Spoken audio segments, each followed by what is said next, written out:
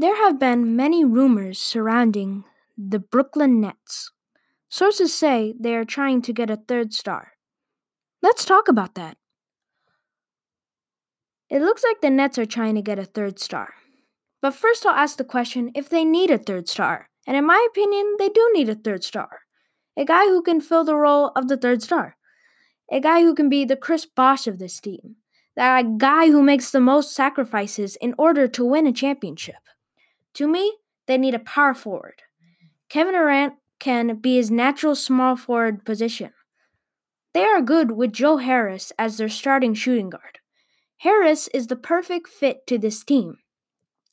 I think a guy like Blake Griffin would be good for this team, and I don't think Blake Griffin would be difficult to trade for.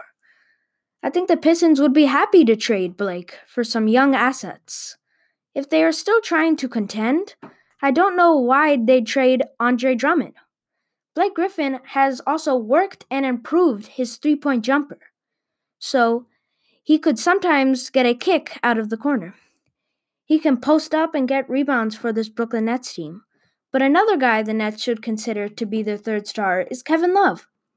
We've seen Kevin Love in this third star role before with Cleveland, and they won a championship, so we've seen this work. And his former teammate, Kyrie Irving, is also on this team, so they already know how to coexist. The Nets also have a plethora of young talent they are willing to trade.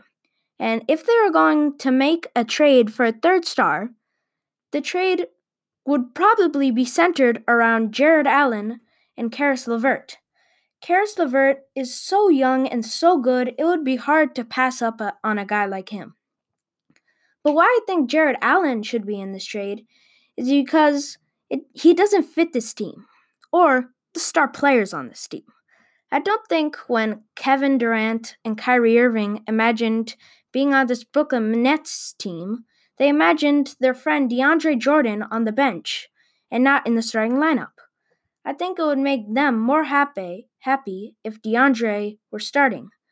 But what do you think? Hopefully all you guys are staying safe during this pandemic. Bye-bye, Spend Nick Sports. Bye-bye.